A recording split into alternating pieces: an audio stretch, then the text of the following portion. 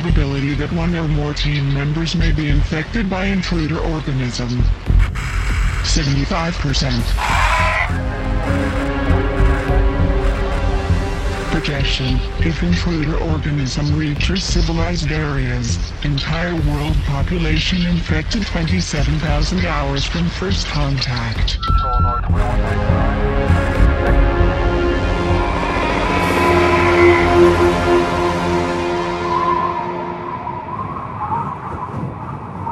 Welcome back to the Thing Minute Podcast, where we discuss John Carpenter's 1982 science fiction horror masterpiece, The Thing, 1 minute at a time.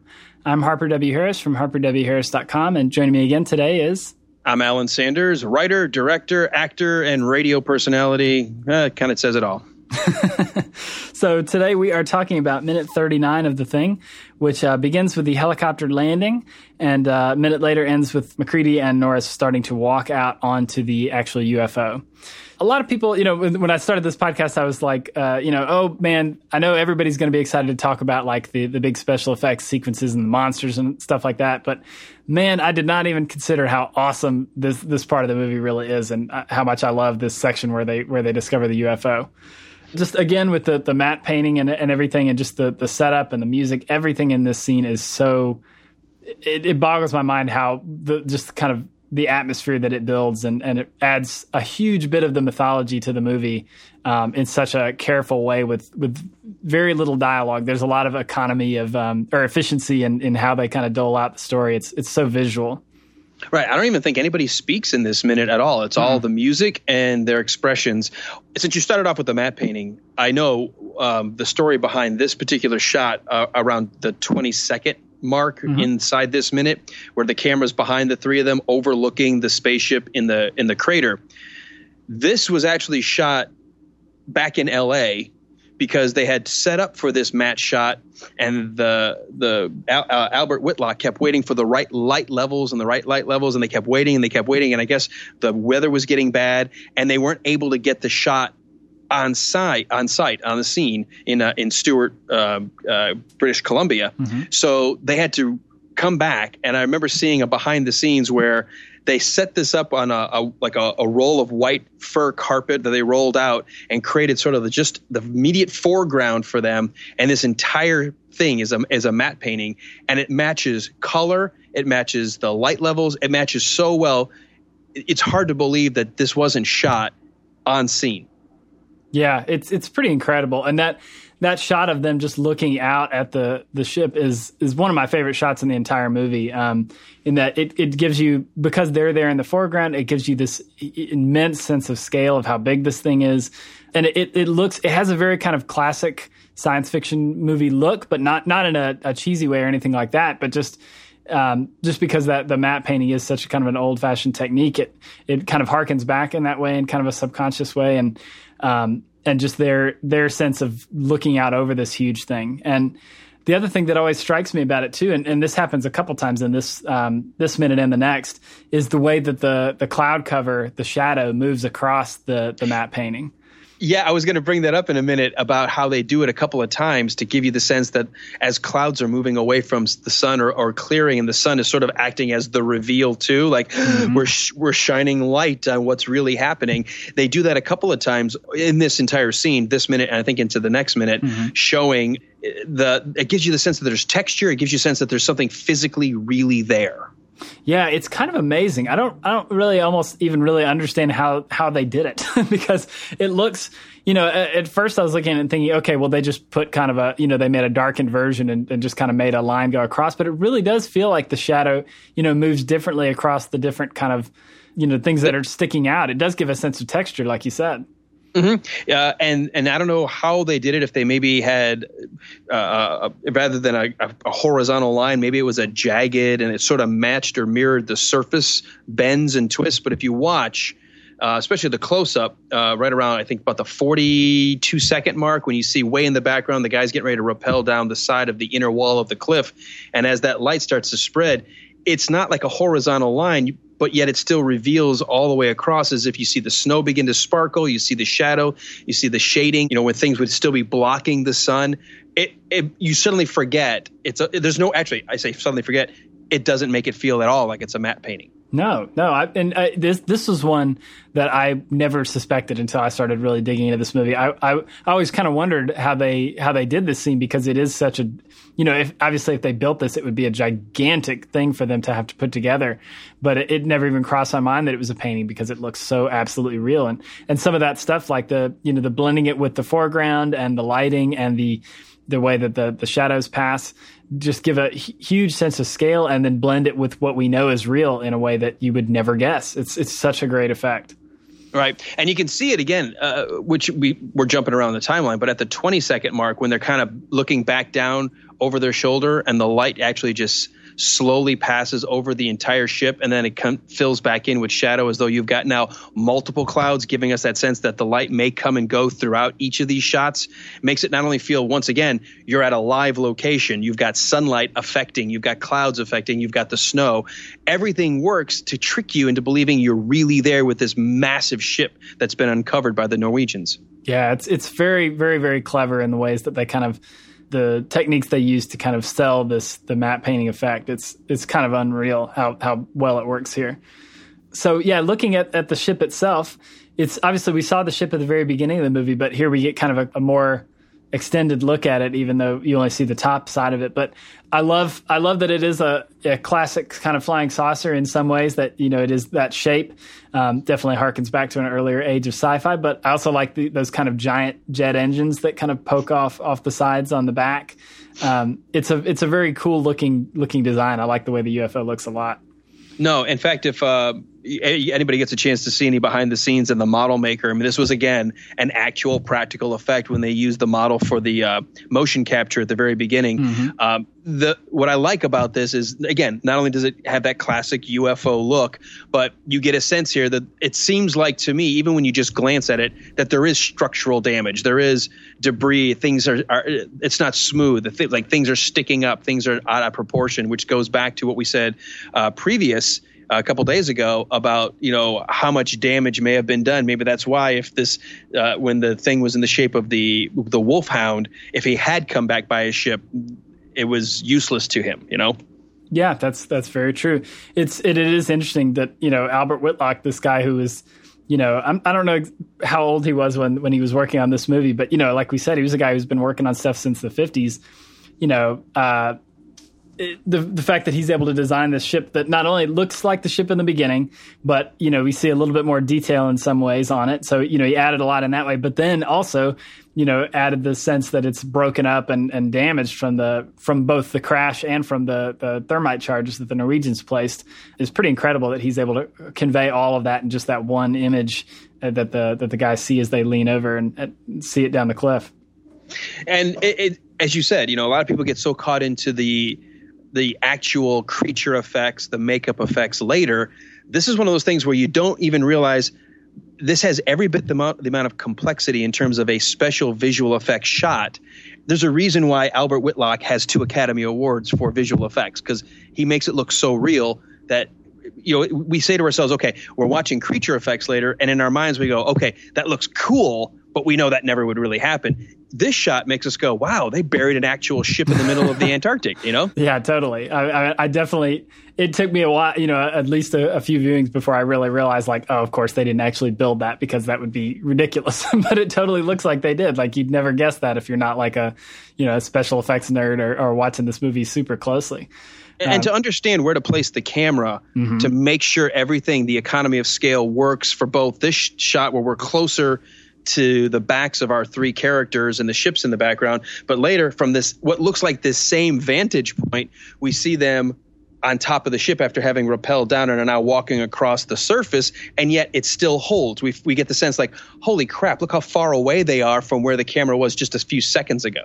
Yeah, it definitely gives a sense of the scale of the distance, as well as just how big the ship is, too, that you see it from the same vantage point, but with somebody walking on it. It's a really cool way to do that as well.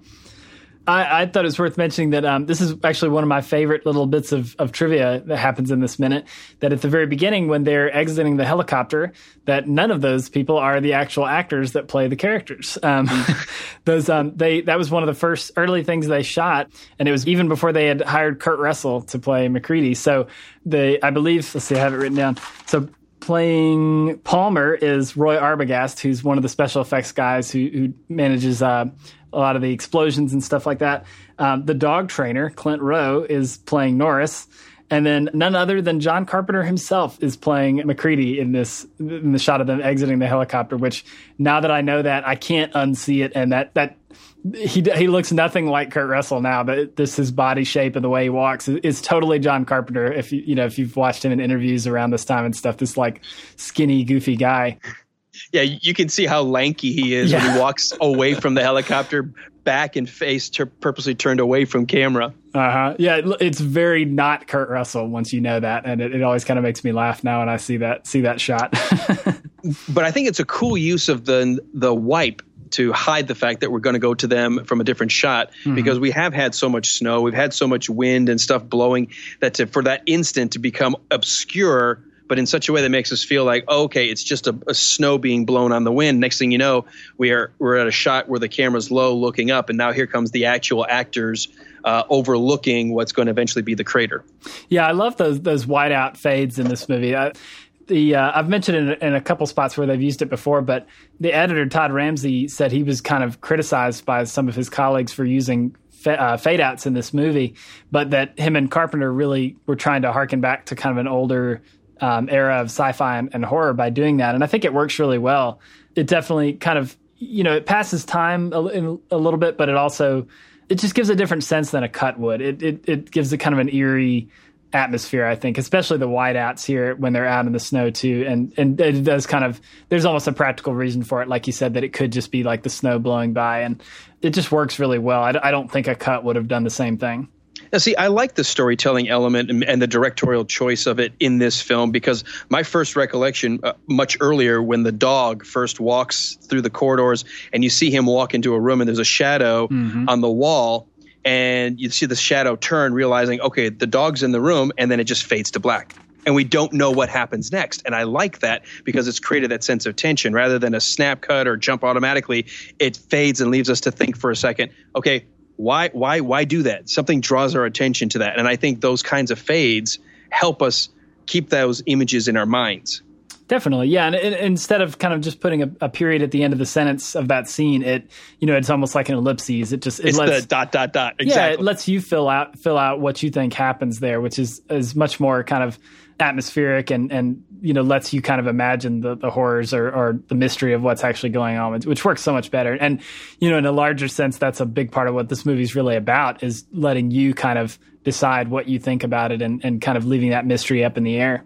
Yeah, absolutely. And again, as far as the filmmaking techniques go, I know this is considered, quote, sci-fi horror, but if you watch it from the craft, the framing, the way that the camera forces us to sense something and feel something or obscure something, you feel like you're sort of there when that white fade happens, but it's not a solid white. It's almost like smoke that gets more and more filling the screen, so you can't see the actors. I feel like, wait, I've lost track of them, and you start like looking at the screen almost as if you're following them. You're the fourth person in this scene, but you just don't know it yet.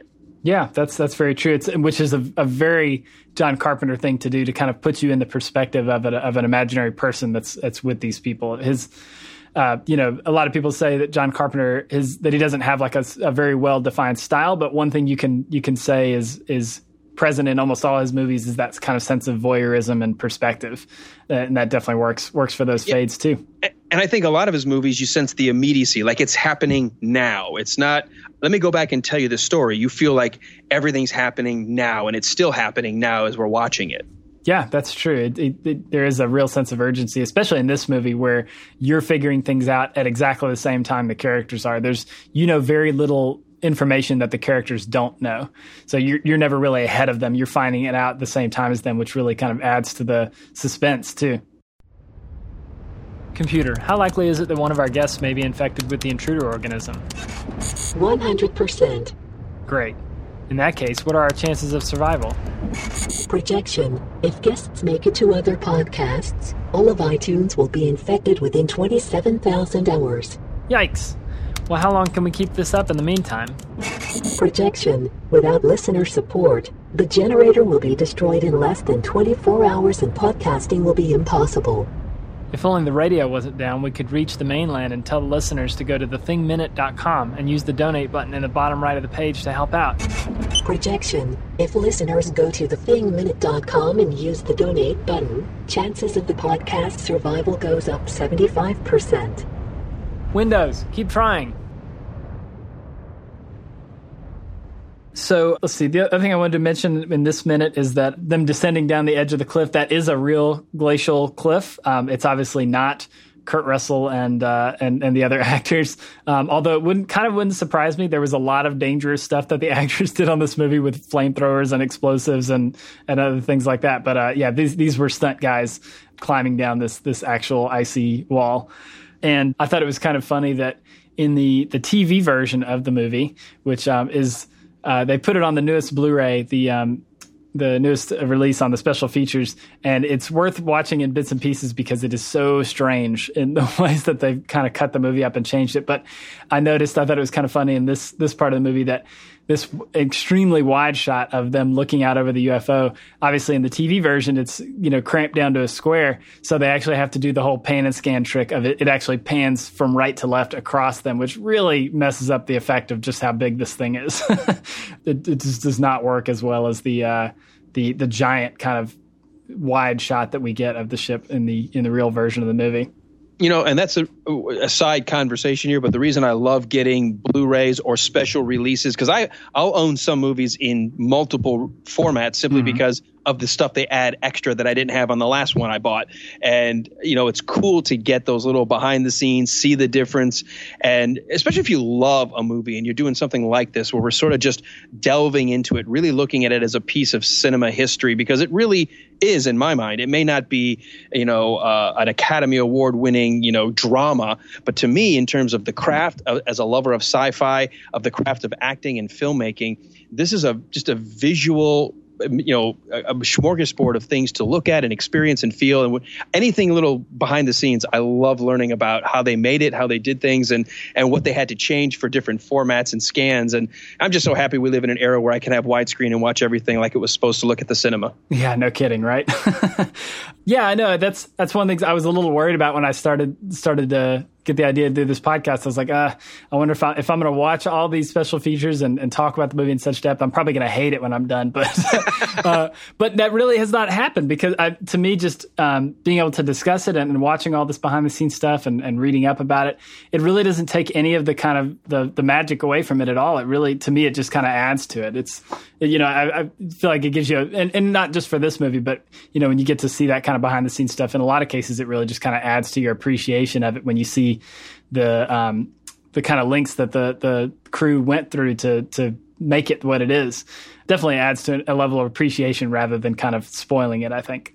Yeah, and I love the fact that when we learn how far they went, that they built an actual outdoor set in Stewart, British Columbia, just I think on a back of a mining operation, and they had like a 1-lane road, and sometimes there'd be ice on the road, and the bus would start to slide or careen, and the idea that they did this location shoot for all the outdoor scenes, again. It's the realism. They didn't shoot, an all blue screen and digitally put the entire atmosphere.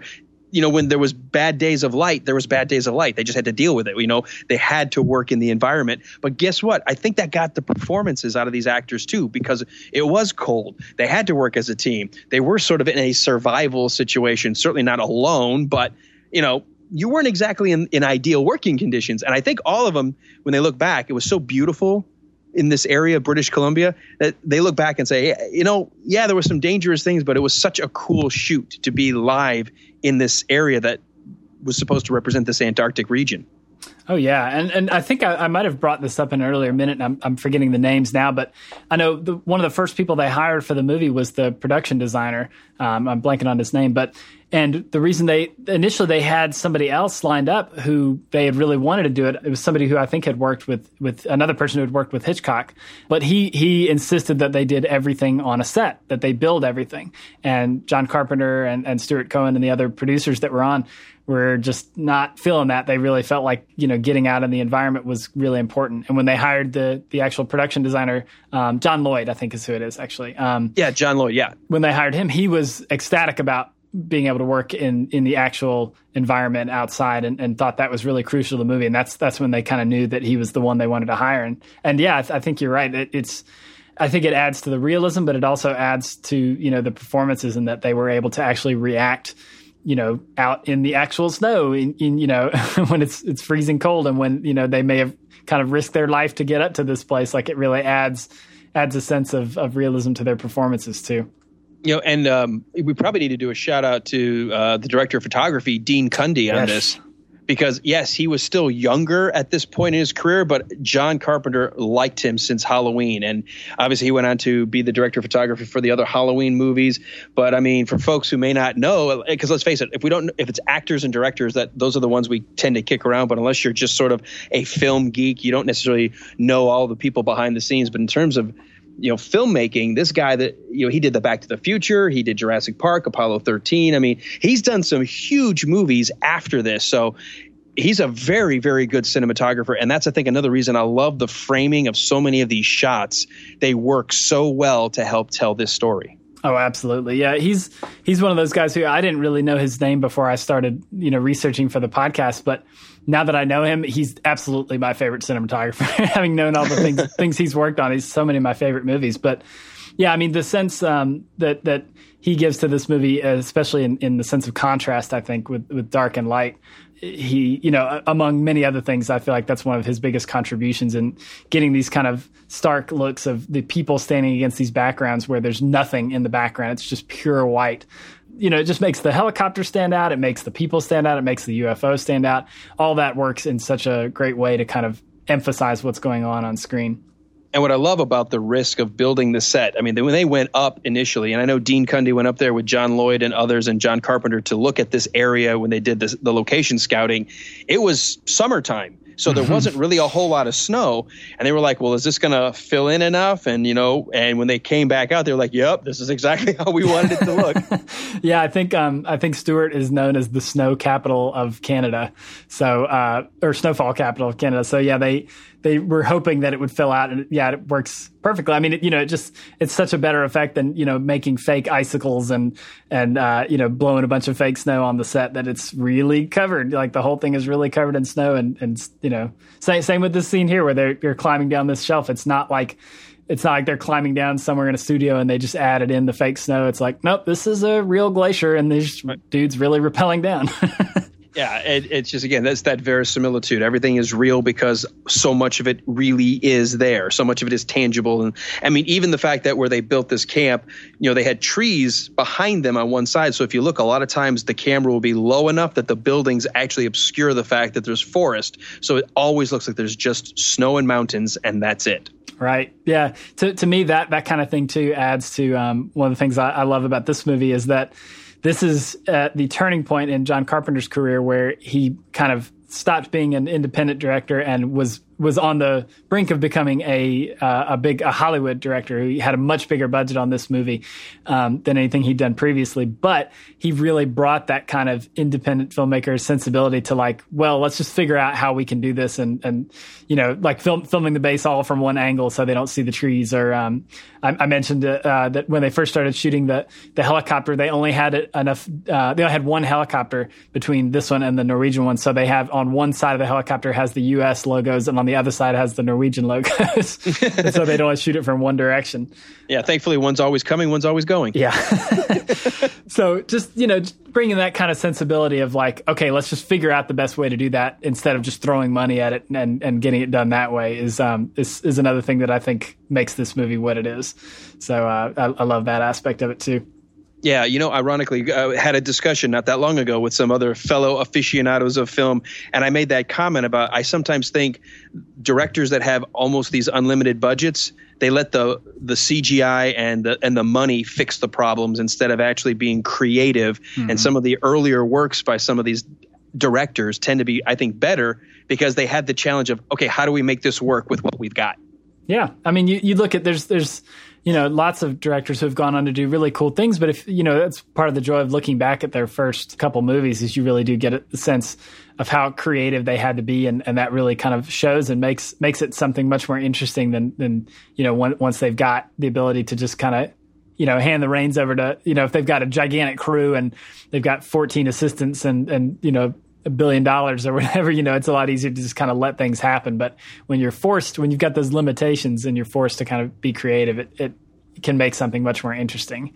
And this movie is right in between those two extremes, which is one of the things that makes it so cool, is that they did have access to a pretty big budget, but at the same time, they had to be really creative with how they pulled this stuff off, and were using a lot of young talent in the special effects and things like that. So it still breathes with that kind of creativity, even though it's a pretty big budget movie for the time.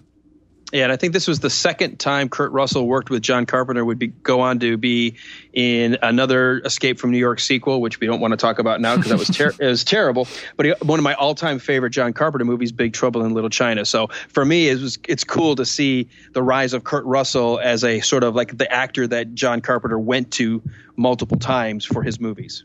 Yeah, no, and since you bring it up, let's I always like to talk with everybody about your other John Carpenter movies. So it sounds like you're a fan of John Carpenter in general too. I absolutely love John Carpenter. I think Big Trouble in Little China may be my all-time favorite because it took the fantastical, it took the hero, it added a little bit of comedy, and it's still one of my all-time favorite movies. When there's nothing else on TV, I'll pop it in and just watch it because I love that so much. But I think one of my favorite in the darker or scary or whatever that genre of evil or otherworldly that I think gets way overlooked, but should maybe one day be maybe a retrospect like this, is Prince of Darkness. I think that was a fantastic movie. Yeah, I'm in complete agreement with you on that. That movie follows this one in his like loose Apocalypse trilogy, and that movie gets it's so underrated. You never hear anybody talk about it, and it's fantastic. It does such a good job of, in the sense that we talked about this movie using lots of different types of special effects. That movie does all kinds of different horror kind of blended into one, where you've got this like religious horror, and there's zombies, there's like kind of gross out gore moments, and really interesting kind of ways that they explore like the science of what's happening too. That's a fantastic movie. That's one that I hope kind of has a resurgence in the way that this movie has for a long time. Any other John Carpenter movies that are regular rewatches for you? Well, I mean, let's face it. We can't not think about John Carpenter without going back to the original Halloween, introducing Jamie Lee Curtis. I've always been a fan of The Fog. I remember seeing that and going, this is such a cool story. And I knew it was creeping me out, but it did it in such a way that I couldn't take my eyes off the screen. And again, I was a lot younger, so maybe I was it was tricked more easily. But I loved this idea of the lore of this cursed treasure and having to come back, and that there's these beings, and we're not sure what they are, that live in the fog. And I think that's another movie where, again, atmosphere, ambiance, smoke creates that creepy effect. Yeah, and that's another sense, and that was just in between that and this was Escape from New York, but not a whole lot of time had passed between those. And The Fog is another one like this, where it is kind of taking some kind of classic horror movie ideas and tropes and updating them for a modern audience, and with his own kind of perspective on it. So it definitely has some stuff in common with this. Cool. Well, yeah, I think that'll probably wrap us up for minute 39. Is there anything else you wanted to bring up about this one? No, just we're going to continue on, I think, tomorrow with this continuing shot where they finally do talk a little bit about this scene. And again, I think we'll end up talking a lot more about the close-ups of the matte painting, the backgrounds, and how it just blends seamlessly together. Yeah, it's this whole sequence is pretty incredible. I love the effect. So, well, that will wrap us up for minute 39. But also make sure you check out moviesbyminutes.com for a whole collection of other podcasts like this one. So if you like The Thing, but it's not your favorite movie, if you've got some other movies that you might be interested in listening to a podcast about like this, there's a good chance that somebody's already doing it. It seems like there's a new one that comes out almost every day. So definitely check out moviesbyminutes.com to see if your favorite movie is on there. And then, of course, just make sure to come back tomorrow for another episode of The Thing Minute. Thanks for listening. If you enjoyed the show, please go to thethingminute.com. There you'll find the show notes with links to anything we talked about on this episode and lots of other resources on The Thing. You can also find us on Twitter at The Thing Minute and on Facebook at facebook.com/thethingminute. But most importantly, subscribe, rate, and review us in iTunes so you'll never miss an episode. Check out other podcasts like this at moviesbyminutes.com, and be sure to head over to starwarsminute.com to listen to the team that started it all. Thanks for listening, and until next time, This is Harper, signing out.